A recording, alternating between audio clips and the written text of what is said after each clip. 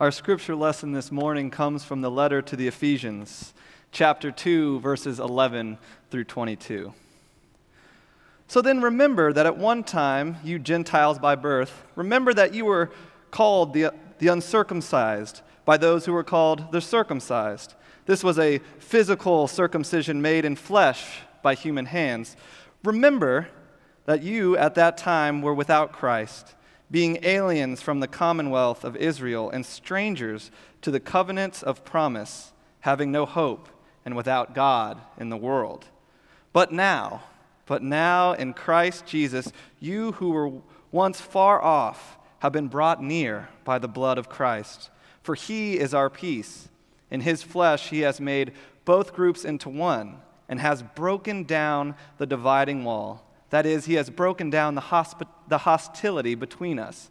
He has abolished the law with its commandments and its ordinances, that he might create in himself one new humanity in place of the two, thus making peace. And he might reconcile both groups to God in one body through the cross, thus putting to death that hostility through it. So he came and proclaimed peace to you who are far off, and peace to those who are near. For through him both of us have access in one Spirit to the Father. So then you are no longer strangers and aliens, but you are citizens with the saints, and also members of the household of God, built upon the foundation of the apostles and prophets, with Christ Jesus himself as the cornerstone. In him the whole structure is joined together and grows into a holy temple in the Lord, in whom you also are built together spiritually into a dwelling place for God. Friends, this is the word of God for us, the people of God. Thanks be to God. Amen.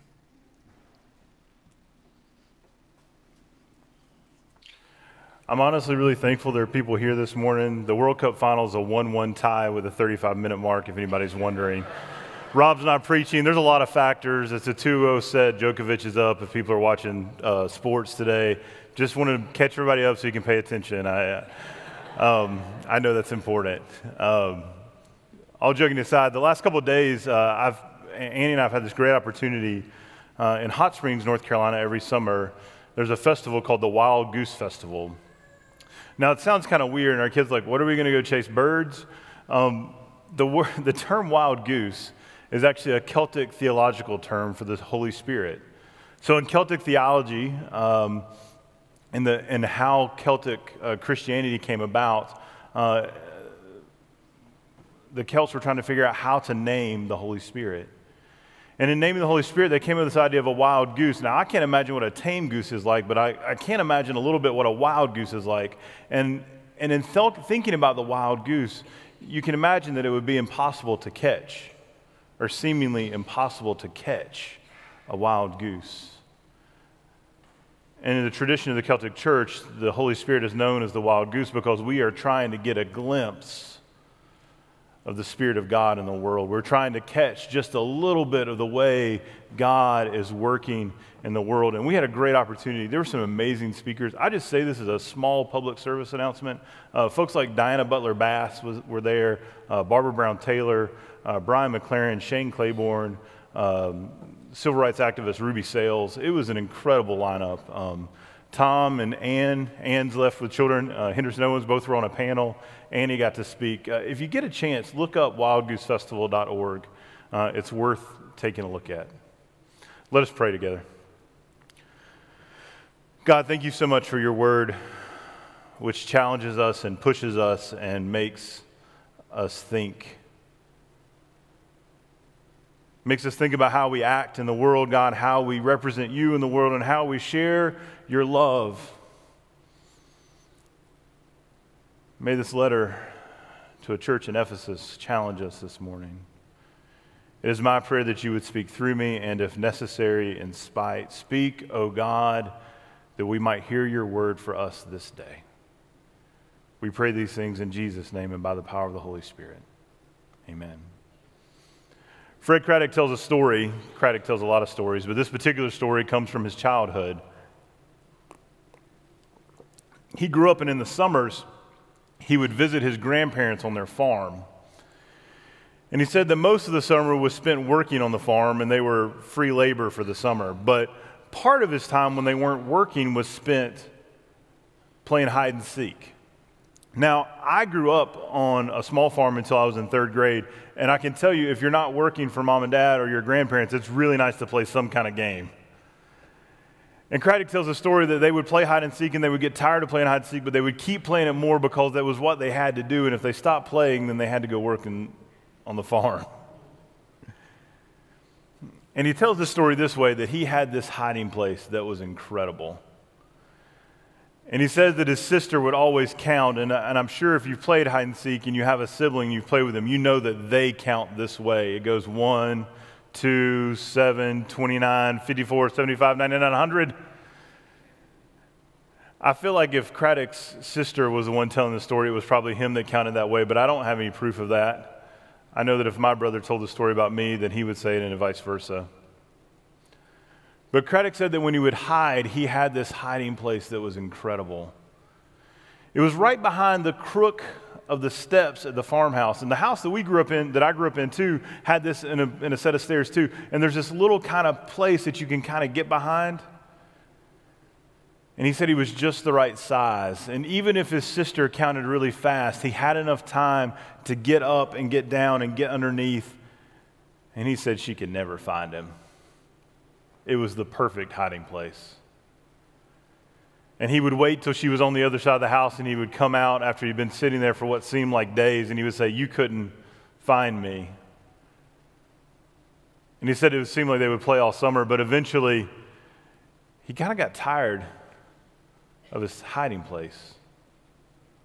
I don't know if you've ever had that hiding place and hide and seek where it was just the best, and you get in there and no one can find you, and it seems lonely. It seemed like in our house that my daughter Annabelle had a spot like that in one of our closets for a while.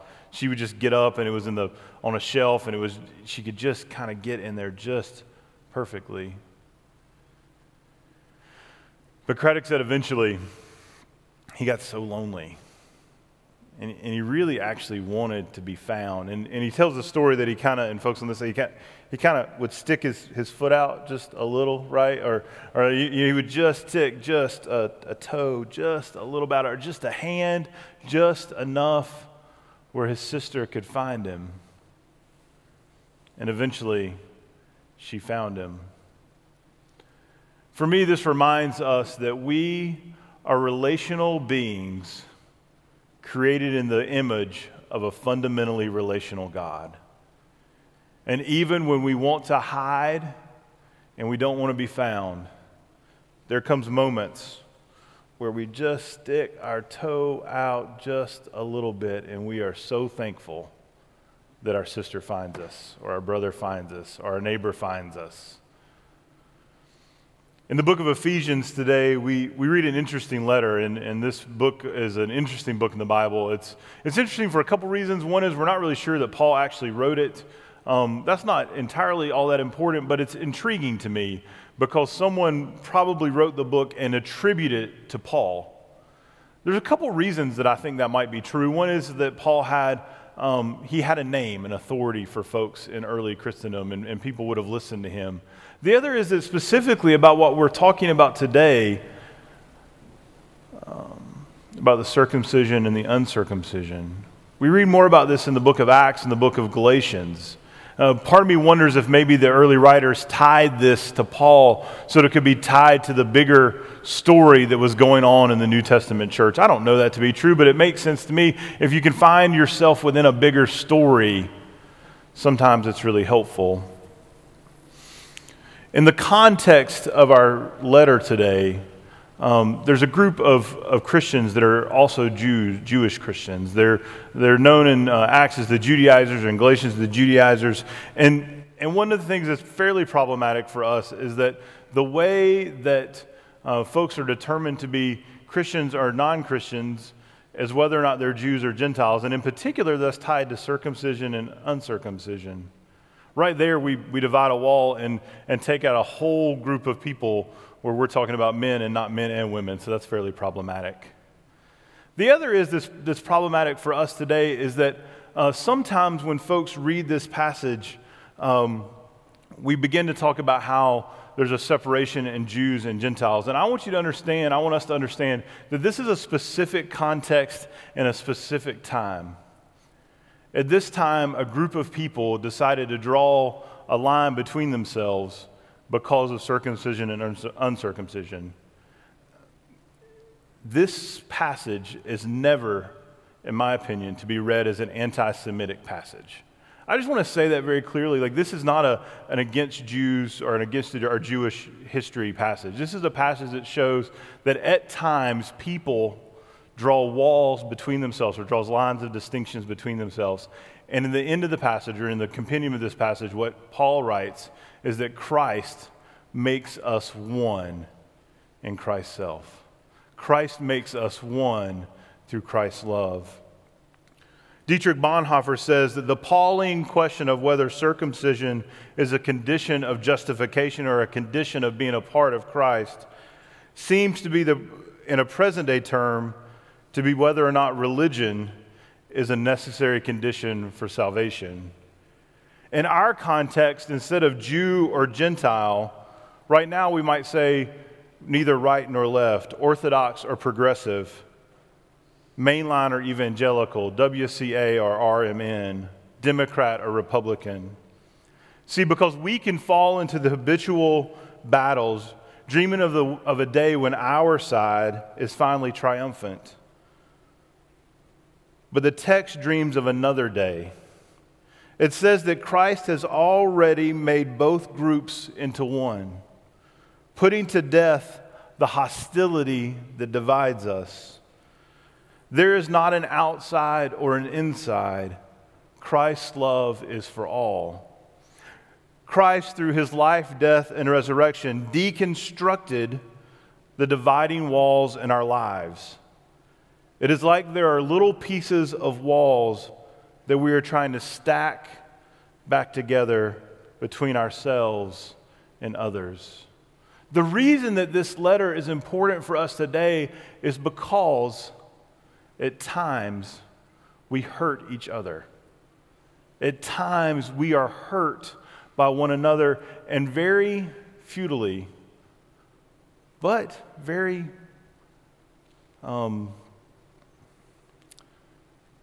much a part of what we do each day, we try to put little walls back together. Walls that divide us. I mean, how many of us have been hurt by family members? How many of us have hurt family members? How many of us have been hurt by our neighbors or hurt our neighbors? How many of us have felt the sting, like Ann talked about, of the blackberry bush in our daily lives? And then we very much try to put up small little walls like Paul talks about, or the writer talks about in this letter. We put up walls that separate us from our neighbors, walls of disagreement, walls of difference, walls of misunderstanding, walls that make us feel better about ourselves while we are hurting others, walls that make us think the division is okay, and we forget that Christ has once and for all torn down the dividing walls.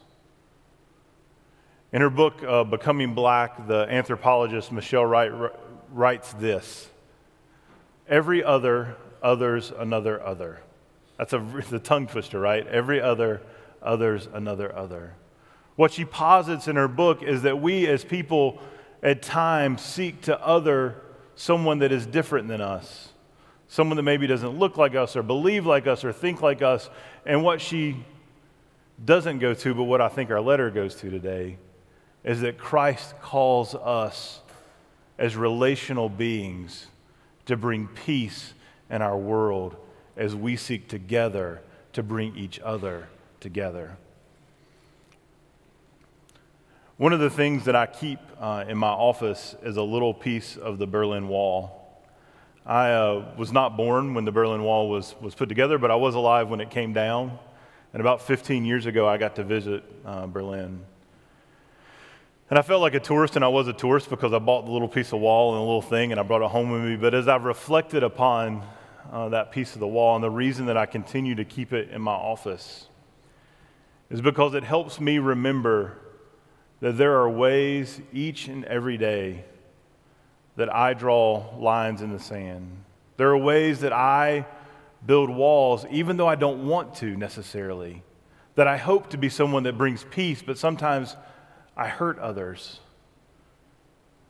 I leave the piece of wall in my office because it reminds me that each day we have an opportunity to choose what kind of world we're going to try to create with God.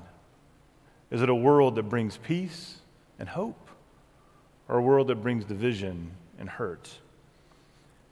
This helps me remember that our first identity is that we are God's beloved.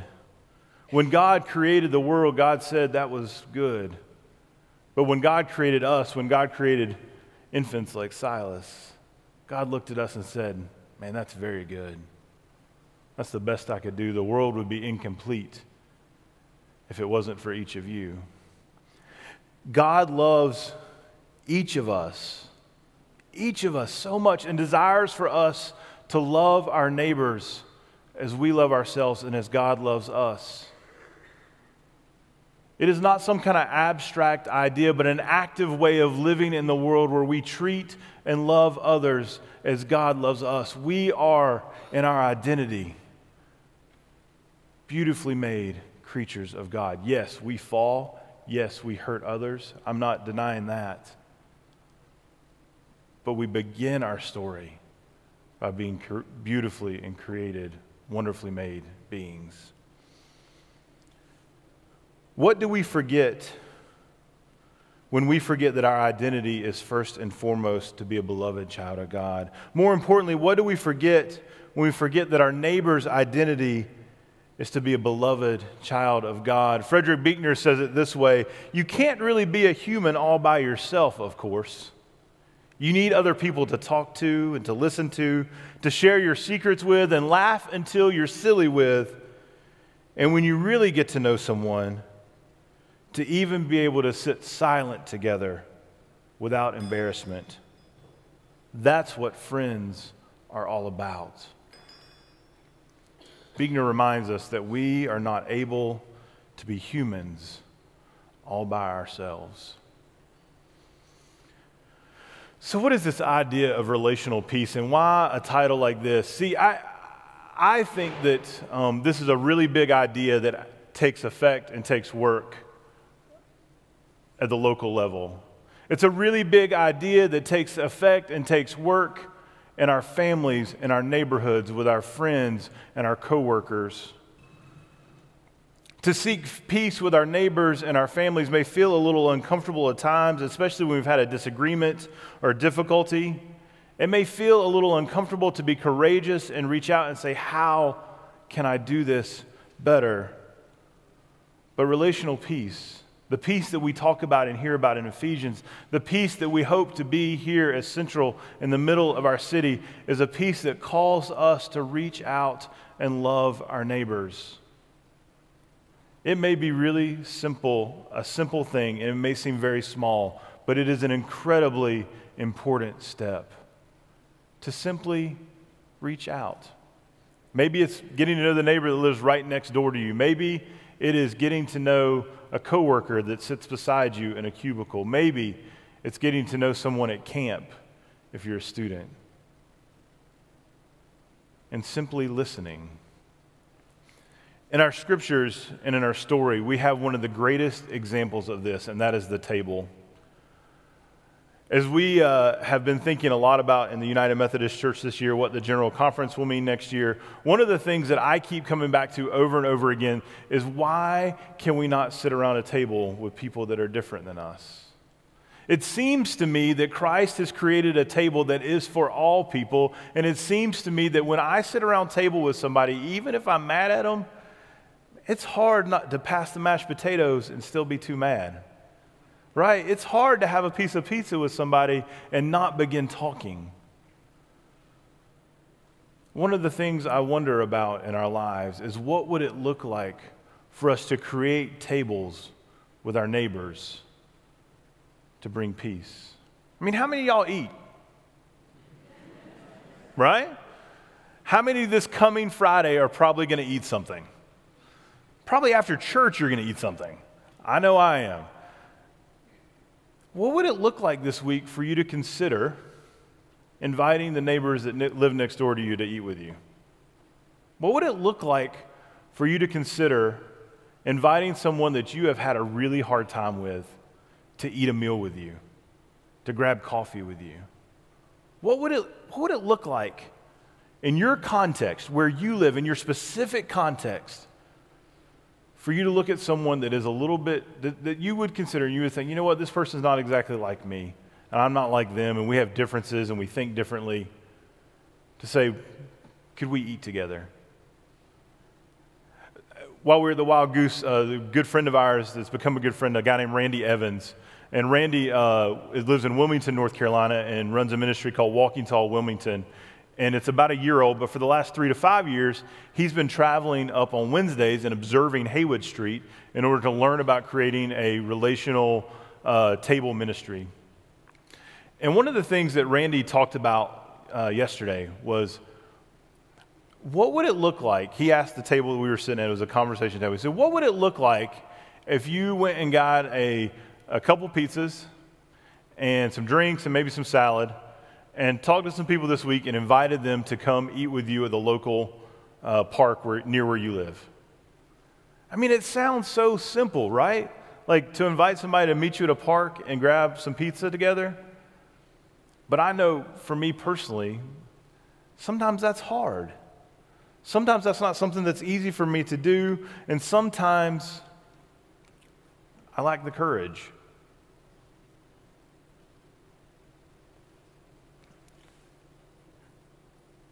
Robert Ferrer Capone says, we are given appetites, not to consume the world and forget it, but to taste its goodness and hunger to make it great. He wrote this in a book about theology and the table. Not to consume the world and forget it, but to taste its goodness and hunger to make it great. This idea of relational peace is a big one. It's one that's going to take a lot of work, and it's going to take a lot of work from each of us. And I really do believe that each day we have an opportunity.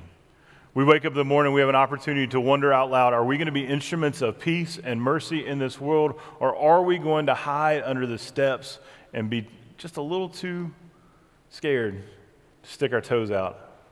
I know that it is hard.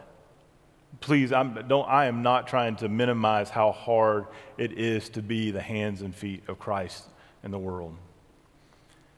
And with that said, I also know that we're each called to that. You all have a context that is unique to you. You know people in your lives that I don't know, and I know people in my life that you don't know. And it is Christ's call upon each of us to kind of stick our toes out just a little bit, to stick those fingers out just a little bit and say, can you see me? I can see you. How might